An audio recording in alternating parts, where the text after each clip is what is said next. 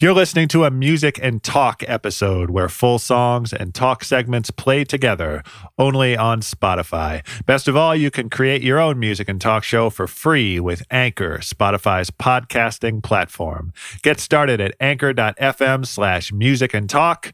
That's ANCHOR.FM/MUSICANDTALK. A lot of spelling there, but just do it. This episode is brought to you by Cars.com. When you add your car to your garage on Cars.com, you'll unlock access to real-time insights into how much your car is worth. Plus, view its historical and projected value to decide when to sell.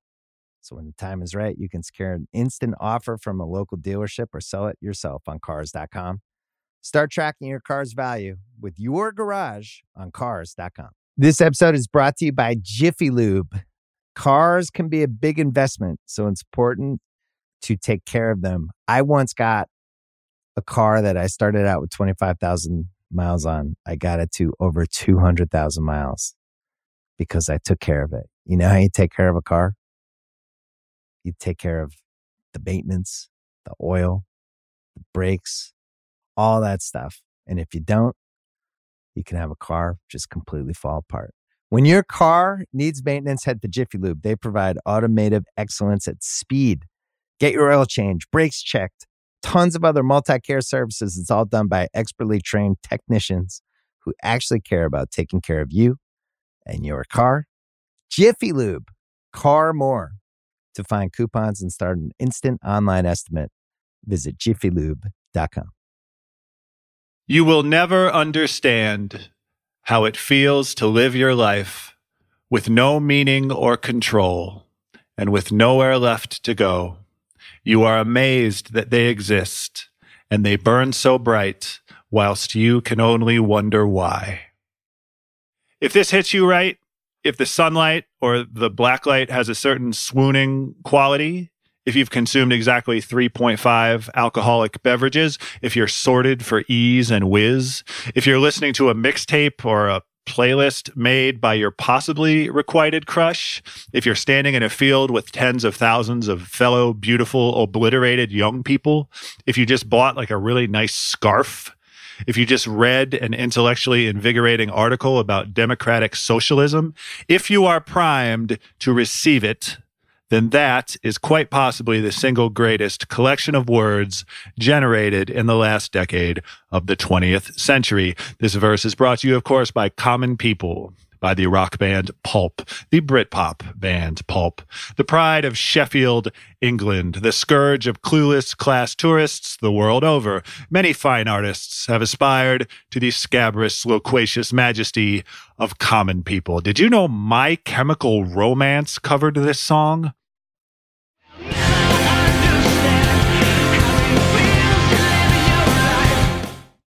Those lines are a perfect fit for the violent punk rock mindset, are they not? Yes, My Chemical Romance are punk rock. Relax. Or you could swing totally the other way toward intimate, emotional violence. Lots of spare, solo, acoustic YouTube covers of Common People. Here's a really good one by a singer named Alice Banks. In the description, she talks about moving to Leeds for uni. The accent helps. The accent always helps. With no meaning or control, and with nowhere left to go. Did you know William Shatner covered this song? Ben Folds was involved, Joe Jackson, the 80s pop star, stepping out, and so forth, the pride of Staffordshire, England. Joe sings the parts of the song that William Shatner cannot effectively sing, which is all of them. I haven't the foggiest idea what's going on here, really.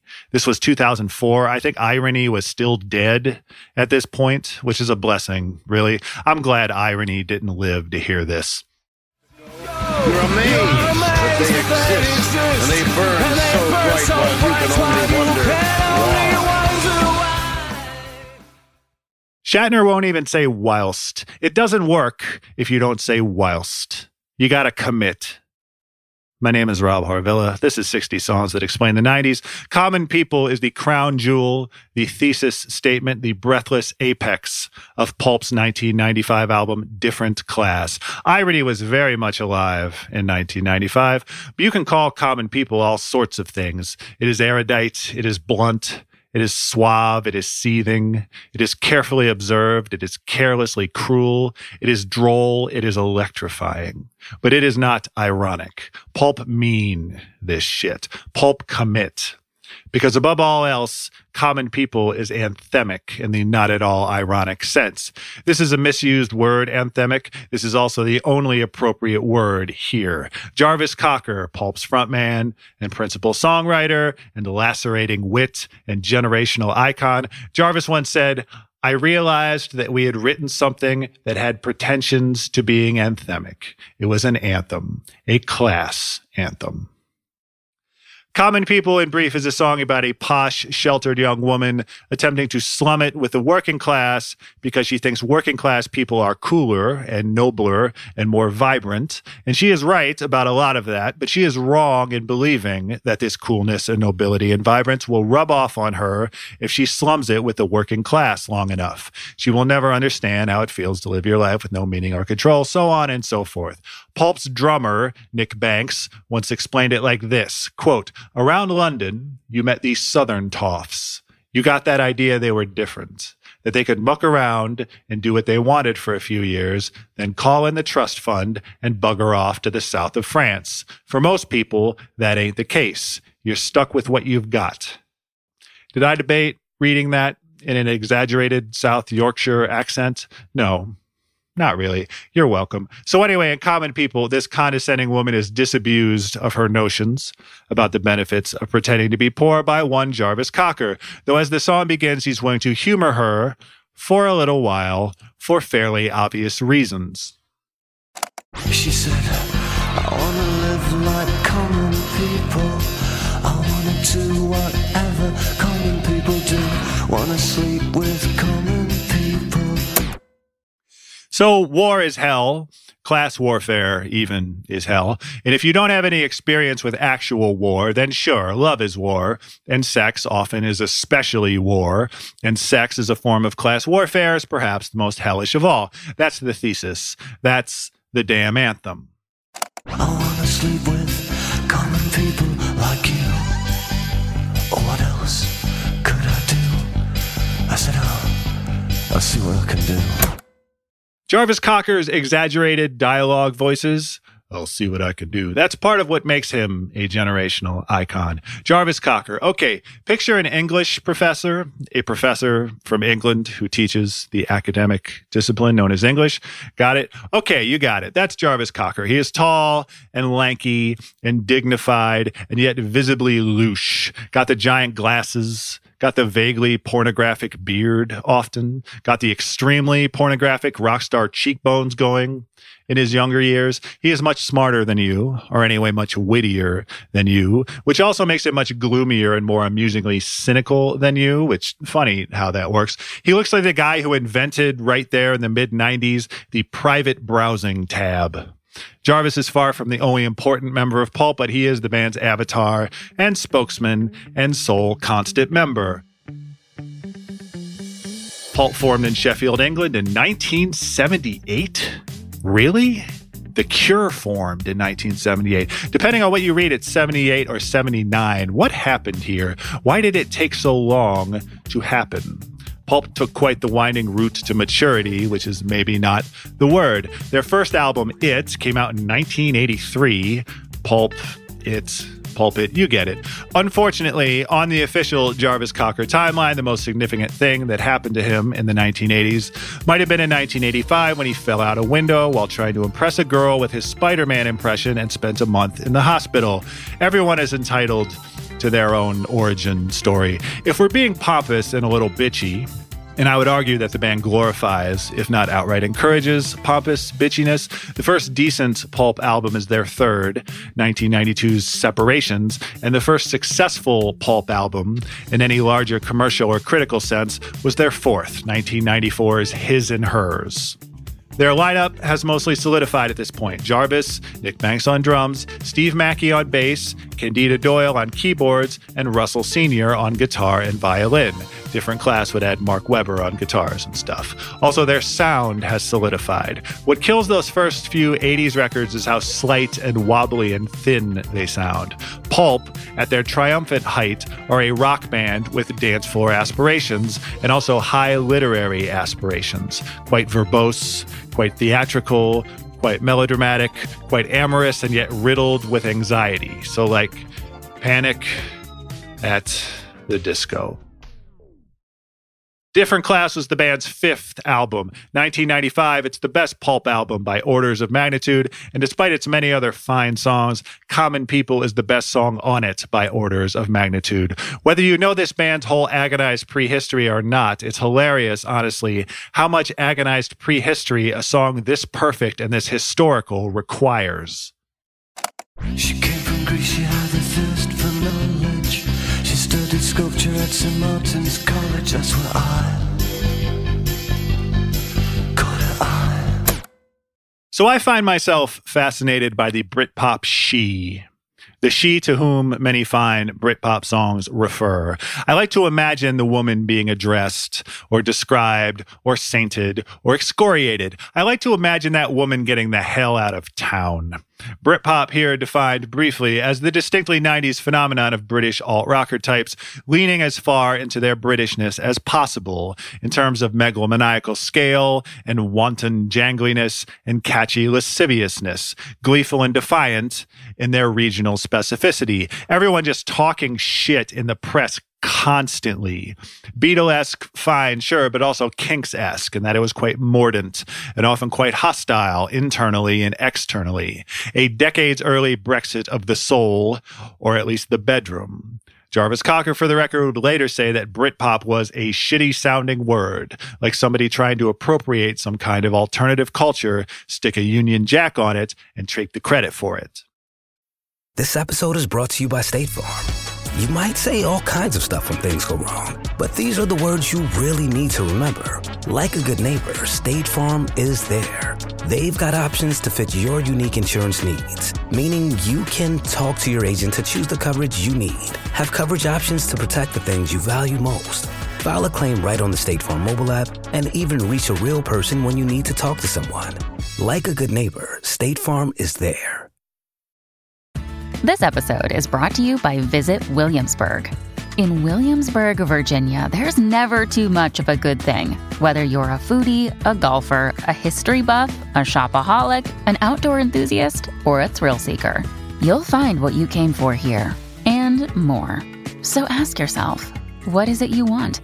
Discover Williamsburg and plan your trip at visitwilliamsburg.com. Hey, it's Kaylee Cuoco for Priceline. Ready to go to your happy place for a happy price? Well, why didn't you say so? Just download the Priceline app right now and save up to 60% on hotels. So whether it's Cousin Kevin's Kazoo Concert in Kansas City, go Kevin, or Becky's Bachelorette Bash in Bermuda, you never have to miss a trip ever again. So download the Priceline app today. Your savings are waiting. Go to your happy place for a happy price. Go to your happy price, Priceline. As the Britpop she goes, nothing new in theory here. A disconcerting percentage of pop music globally, historically, is dudes writing horny and or mean-spirited songs about ladies who did not ask for this. You come to praise her, you come to bury her, you put her on a pedestal, you throw stones at her while she's on the pedestal, you push her out on an ice floe, you yearningly serenade her from the opposite shore. The usual shit. But the specific she, conjured forth by viciously cheekboned English gentlemen playing jangly guitars in the early 90s, I find this she nearly as fascinating as these fellas did. This she is so vapid and yet so irresistible. There appears to be no end to the depth of the shallowness of this particular she. A foundational text here, of course, is There She Goes by The Laws, released in '88, big hit in 1990, perennial candidate for the most perfect pop song ever born.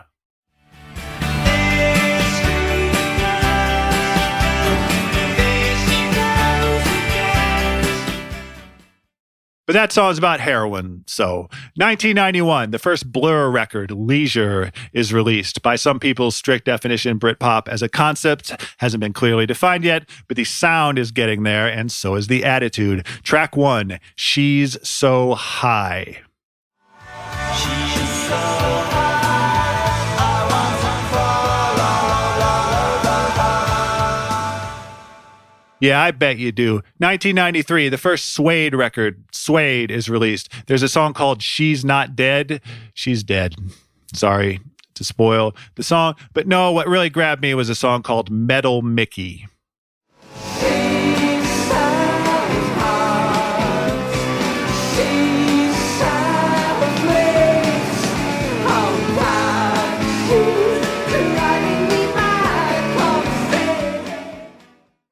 I saw the video for Metal Mickey on MTV exactly once in 1993, and the chorus has been stuck in a deep recess of my brain for 28 years, but I didn't know the words at all, and I certainly didn't think the words were, she sells heart, she sells meat, oh, dad, she's driving me mad. Sheesh. 1995, the first Supergrass record, I Should Coco, comes out. There's a song called She's So Loose. Oh, well.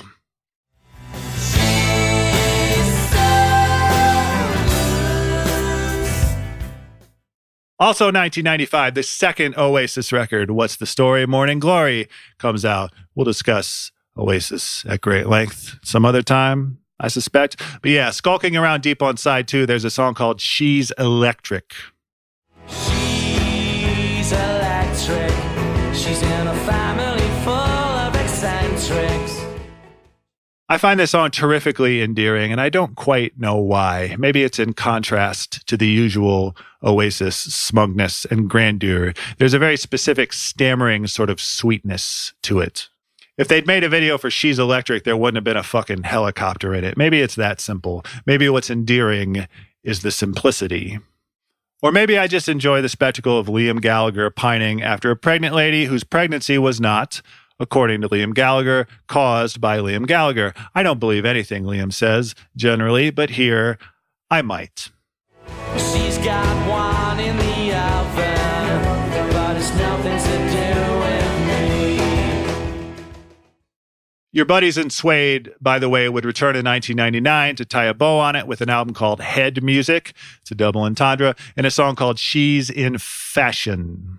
This feels sweeter, at least superficially, sweet adjacent. But folks, she's still selling heart, and she's still selling meat. And she's there shaking it out on the scene. And she's the color of a magazine. So basically a ton of she-fixated songs about crass consumerism that came themselves, the songs did, to exemplify crass consumerism. How droll. How very British. Praise this universal she to the skies, but also drag her down to your level so you can, crawl all over her. So Pulp got in on this too. Of course, Pulp's third album, Separations, 92, the decent one. There's actually a song called She's Dead, and she's not dead. She's just walking away. What's the difference between dying and walking away, really? His and Hers, 94, The Breakthrough, the first great album. There's a song called She's a Lady. I am having a really intense moment right now with She's a Lady. This song rules. It's like I Will Survive climbing all over the Knight Rider theme. If you see a blue minivan driving around, obviously the guy's just running stupid errands. Like he's clearly driving toward or away from Target, and he's just blasting She's a Lady. That's me. I was hanging by a thread and I met her, signing pictures of herself to German businessmen. This is where you want Jarvis Cocker, panting and declaiming and agonizing. You want lurid detail. You want pretensions to anthemia. The moon has gone down on the sun. Now that's a double entendre. You want him confessing to sweaty illicit affairs or hiding in a closet, even sweatier, while he's observing the illicit affairs of others. He sells meat. He rents heart by the hour. You want him using the proceeds from the meat he sells to fund the class war. There's a song on Different Class called I Spy. Jarvis is for sure conducting the illicit affair in this one. Specifically, He's been sleeping with your wife for 16 weeks, drinking your brandy, etc., because that's the best way to hurt you, you posh asshole. The she this time is not so much a casualty of war as the bomb that will end it. It's not a case of woman v. man. It's more a case of haves against haven't. What the haven'ts have that the haves themselves often do not have is spine and charisma and galvanizing fury and also libido. What you hear in riveting abundance in the best Pulp songs is meaning and control. What makes Common People the best Pulp song and the best Britpop song is the maddening but also humanizing specificity of this particular she and the pointedness of Jarvis's dialogue with her. She told me that her dad was loaded. I said, in that case, I'll have rum and Coca-Cola. She said, fine. The song is building up. The anthemia is supercharging, but that keyboard melody, do do do do do do do do do do, is the constant. It's dinky, but it's durable. It's bulletproof. It reminds me of Bruce Springsteen keyboard riffs in that way, a comparison I will not further explore or belabor. You're welcome. When Common People lifts off, when Jarvis starts reeling off sweatily, furiously, all the things condescending rich people can only pretend to do, as they're pretty much the only things poor people can do, Common People immediately achieves interstellar orbit. It's all anthemia and no pretensions. I went to flash above the shop. I cut your hair and get a job. I smoked some facts and played some pool.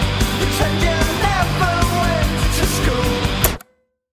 The miracle of Common People is that it makes the common extraordinary. It makes the mundane miraculous.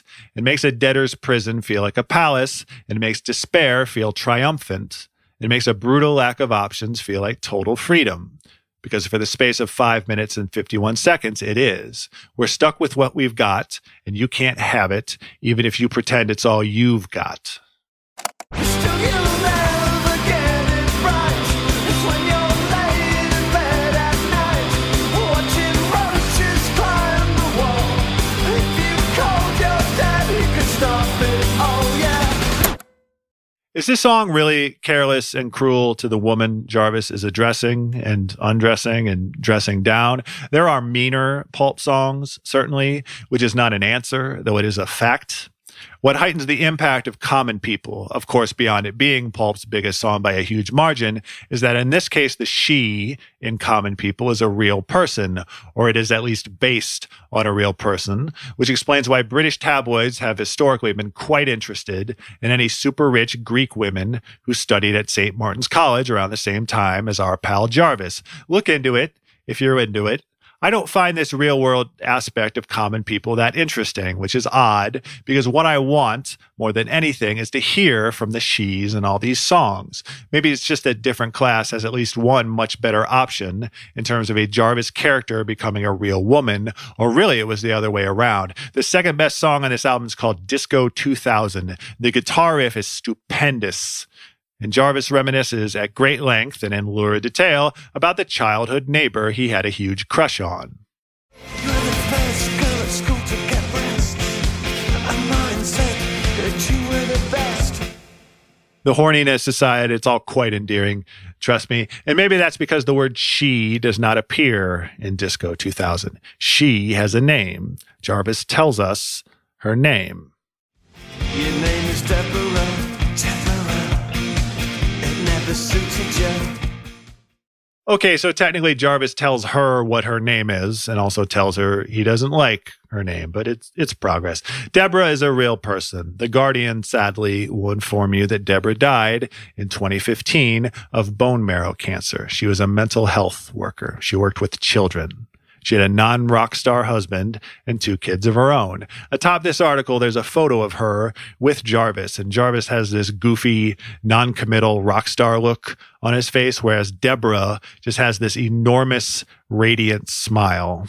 This photo bums me out now, but it also inexplicably makes me happy, because this is what I want, to know that these various sainted and or excoriated women do exist, and can in fact escape from and thrive outside the pop songs, well-meaning and otherwise, that non-committal rock stars built to imprison them. She's electric, she's fashionably out of fashion, and she's so high that she got all the way away. Pulp's next album, This Is Hardcore, came out in 1998, and it's bleak as hell, and it kicks ass. And for brevity's sake, I will limit my remarks to the observation that this, unfortunately, is the best sex writing of the 1990s.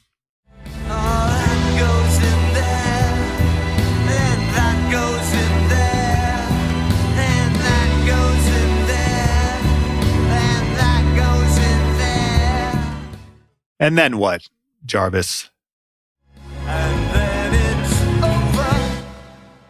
Let's end on a more cheerful note, shall we? The 1995 Glastonbury Music Festival. Coachella before Coachella. Still bigger than Coachella today, really, depending on where you went to uni. If you were privileged enough to go to uni at all. Pulp were a last-minute replacement for the Stone Roses, if you're into symbolism. As I referred to earlier, there's a song on Different Class called Sorted for Ease and Whiz, in which Jarvis shares his thoughts on rave culture, festival culture, mass market youth culture, and all that sort of thing. Oh, is this the way they say the future's meant to feel? Or just 20,000 people standing in a field? He goes on, spoiler alert, it's all meaningless. Jarvis isn't much for romance. The fake crowd noise in that song is a nice touch. But now, here we find Pulp, on stage at Glastonbury, attendance 80,000, having finally made it as Britpop stars, as rock stars, after a decade and a half of trying. It was enough to put Jarvis in a disarmingly sincere mood. If you want something to happen enough, then it actually will happen, okay? And I believe that. In fact, that's why we're stood on this stage today after 15 years. And that got a huge cheer, of course. The crowd noise this time was very real because everybody knew what was coming. They knew that the best part of Pulp's best song was coming.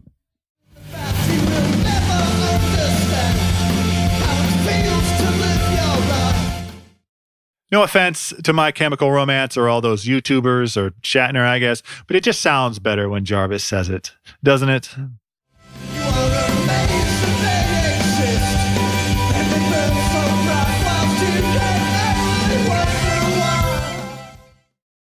Nowadays, per various interviews for his various solo schemes, Jarvis Cocker lives at least part of the year in France, which is not quite the same as buggering off to the south of France, though if he has, or if in the future he ever does bugger off to the south of France, I think you'd agree he's earned the right. Because I bet even now, you'd still see him burning bright, even from there.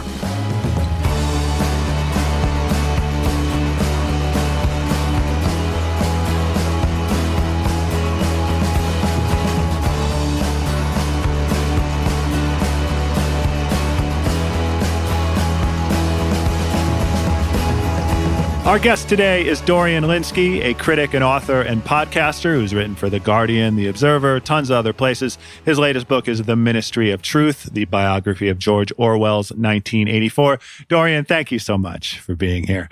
Thanks, Rob. Pleasure.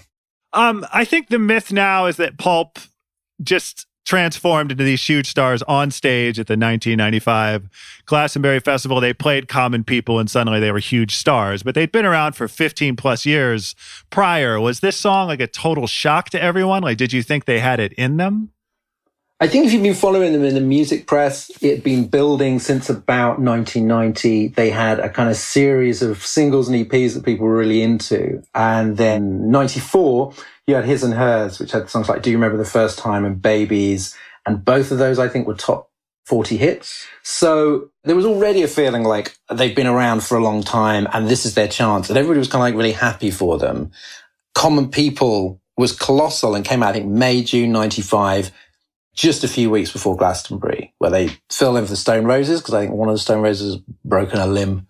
And it was a genuine, I mean, that was one of the few Glastonburys I haven't been to, but it was like a coronation moment. It was like, here is the new band everybody's going to love, in the climate where we'd already had kind of Blur breaking through in a huge way, Oasis breaking through in a huge way. So there was such a kind of frothing excitement in the sort of British music industry. And I think there was something quite appealing about this quite odd guy who wore kind of like charity shop clothes and had a bit of, you know, kind of Serge Gainsbourg-y aspect to him, and then almost like a kind of camp 70s sitcom character. Because he'd had to try so hard, it wasn't like Oasis, First Time of Asking. I think there was a real warmth towards them. The phenomenon that common people describes, like rich people cosplaying as poor people, like is that to your mind an especially British concept? Was it already a prominent thing, or did this song sort of make it a prominent thing? I mean, it did happen. It did happen in the 90s. And I suppose you were looking at kind of perhaps early stages of gentrification of places like Shoreditch and working class areas getting a lot more kind of like middle class, largely artists coming in. Right. But there was kind of a tradition. I mean, weirdly, I don't know if it's conscious, but I mean, there was a tradition of the kind of sneering at rich girls. Rolling Stones did it all the time in the mid-60s. You know, and it was kind of like aristocrats trying to hang out with rock bands. And there was a weird kind of like, with the Stones, there's a real kind of misogyny to it. I don't detect sort of misogyny in common people. No. But it's certainly a British theme, and it was definitely part of the 90s story. And I think this was in the context of Blur, just had Park Life, and they had greyhounds on the cover, and they had girls and boys, and they had this slightly Mockney accent that Damon Albarn was adopting, even though he wasn't like a rich kid, but he was middle class. And I think there was a lot of suspicion of that. And obviously Oasis played against that, and Manic Street Preachers pushed back against that. And so it seems like in no way is common people, I don't think common people is necessarily meant to be like a dig at Blur in particular, but that was the context. And I think there was a huge appetite for, I mean, maybe songs that were really about something. That was the thing. A lot of Britpop songs, they weren't really, you know, they're about love and ambition and fun and things that pop music is often about. But there was a real craving, I think, that if we were going to have this cultural phenomenon, you had to have songs that were really about Britain today. Right.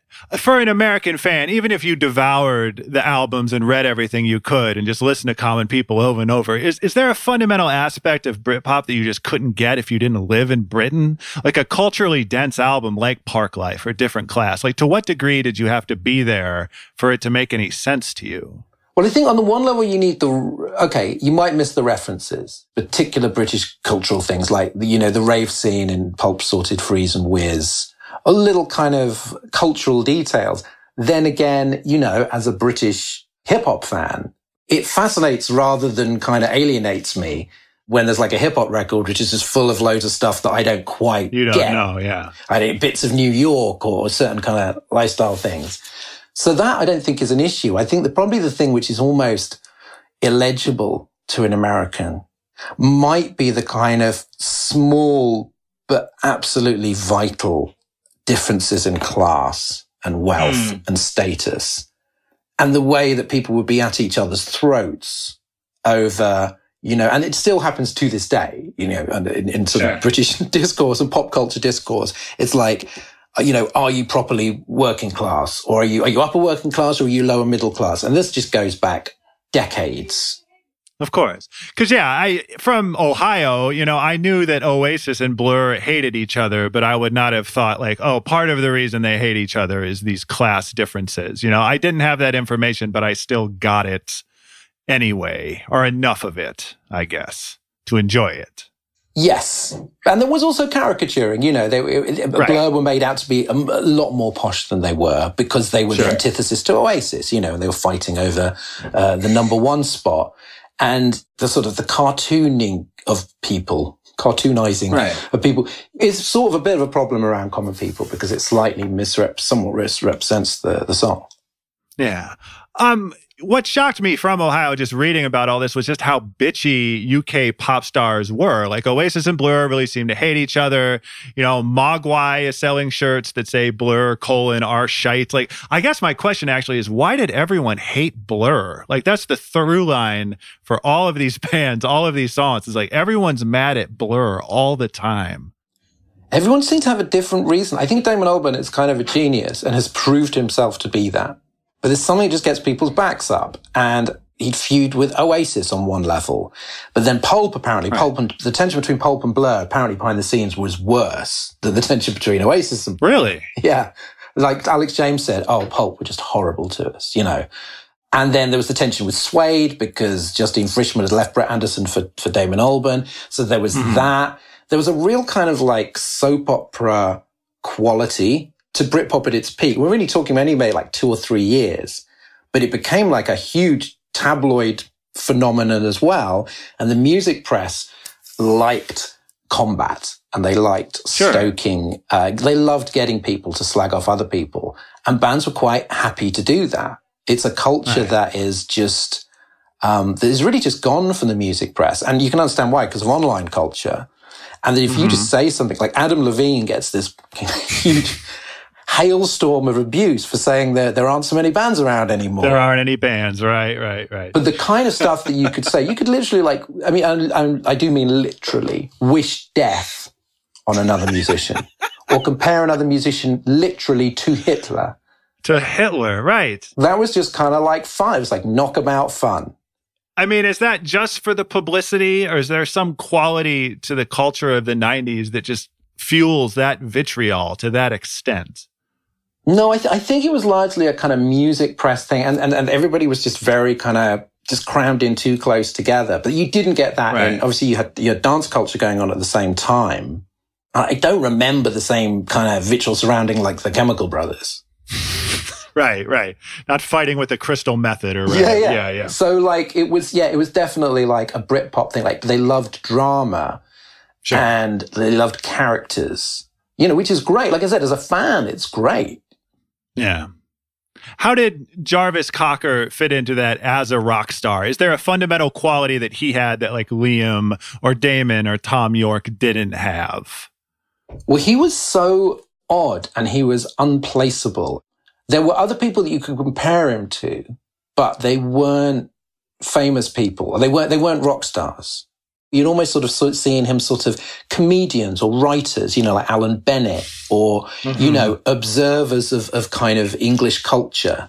But they weren't kind of people that you were used to seeing on Top of the Pops or headlining Glastonbury or whatever. And he really came out of this sort of mixture of kind of art school and a kind of thrift shop aesthetic. You know, they had deliberately kind of cheap-sounding synthesizers. Right. And dressed in kind of like artificial fabrics. And there was this whole kind of like grubby glamour that they were into.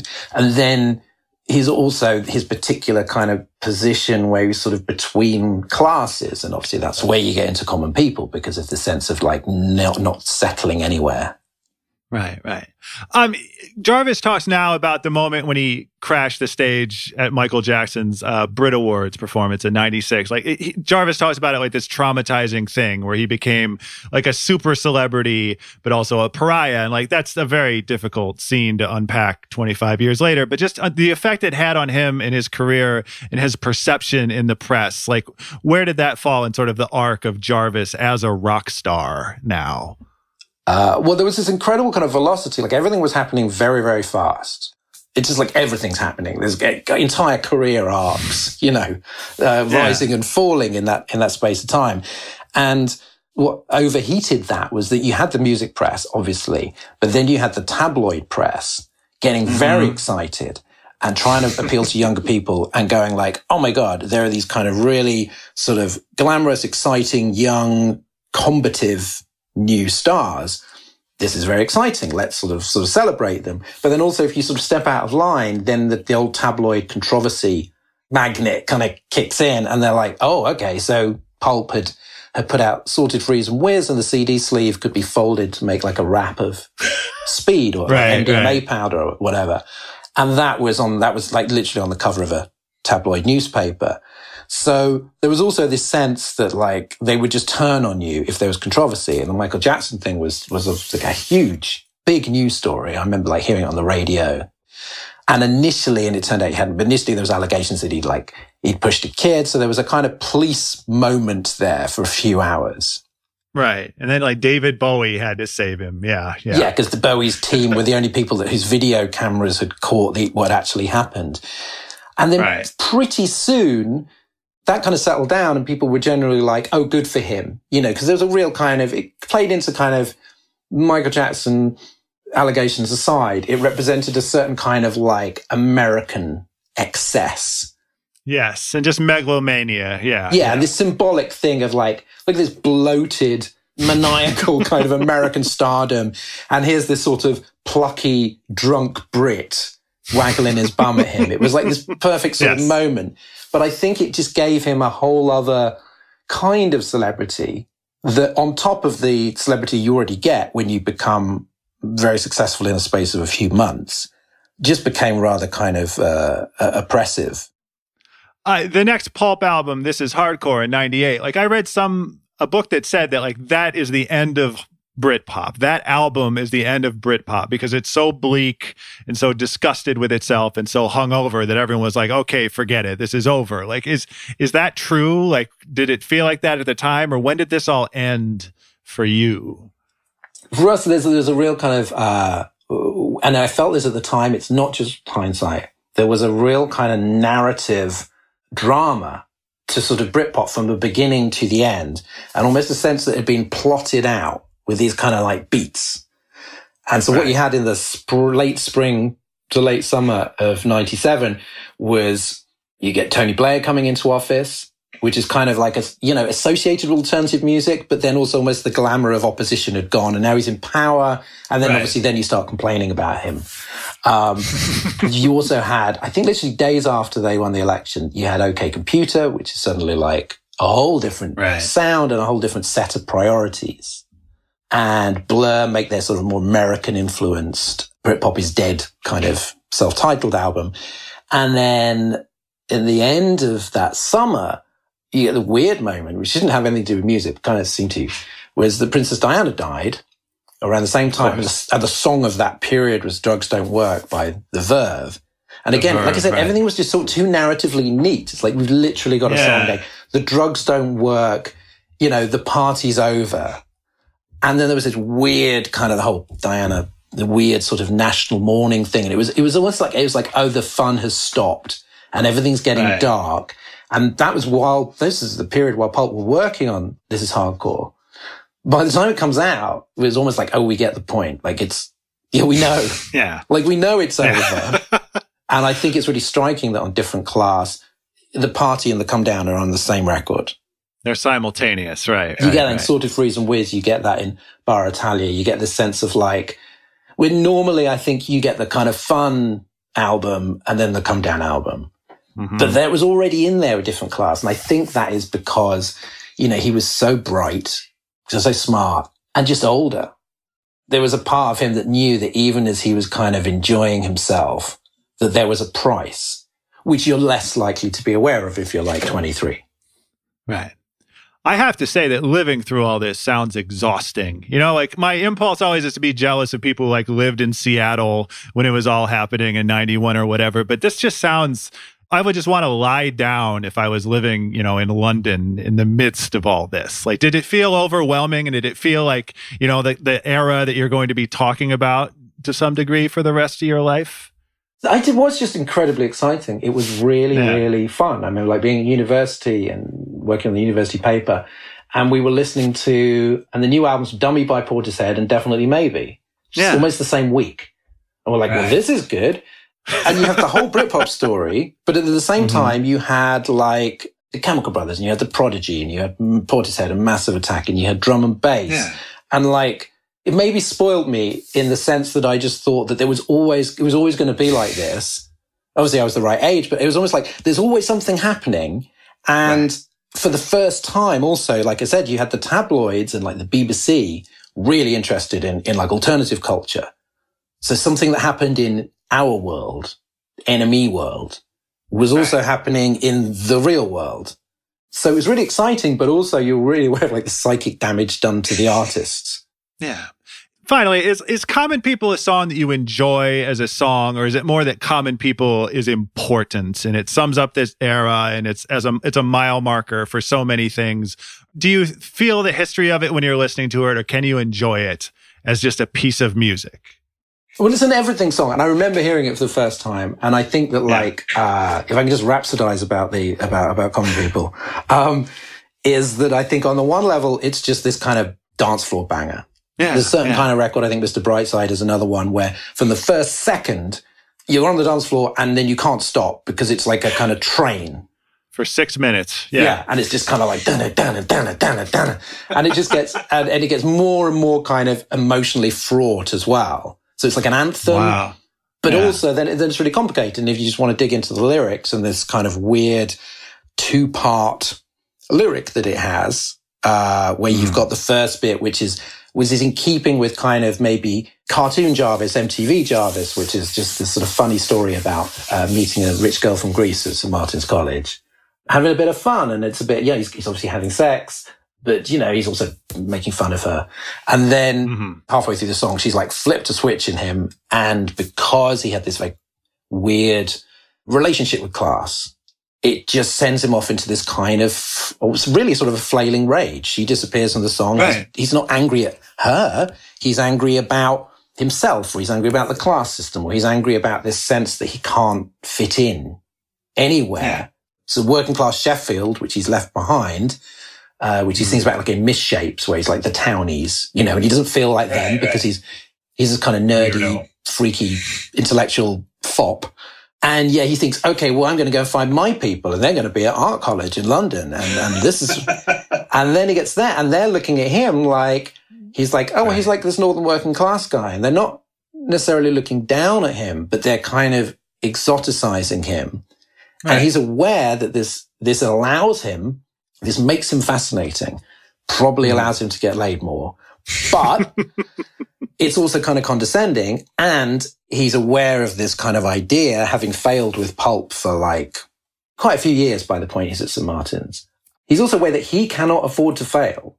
And that the girl from Greece, if she doesn't make it as an artist, it's like her dad's got money. If she's got a shitty flat, she can call her dad.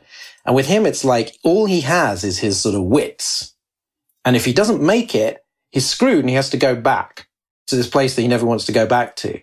And so I think that the kind of the weird rage and desperation of the song, particularly in its like 6-minute non-radio edit version, comes from all these complicated feelings which he can't quite process. And even in interviews when he's talked about the song, and even when you really try and unpack the lyric, there's something that's not quite resolved about it.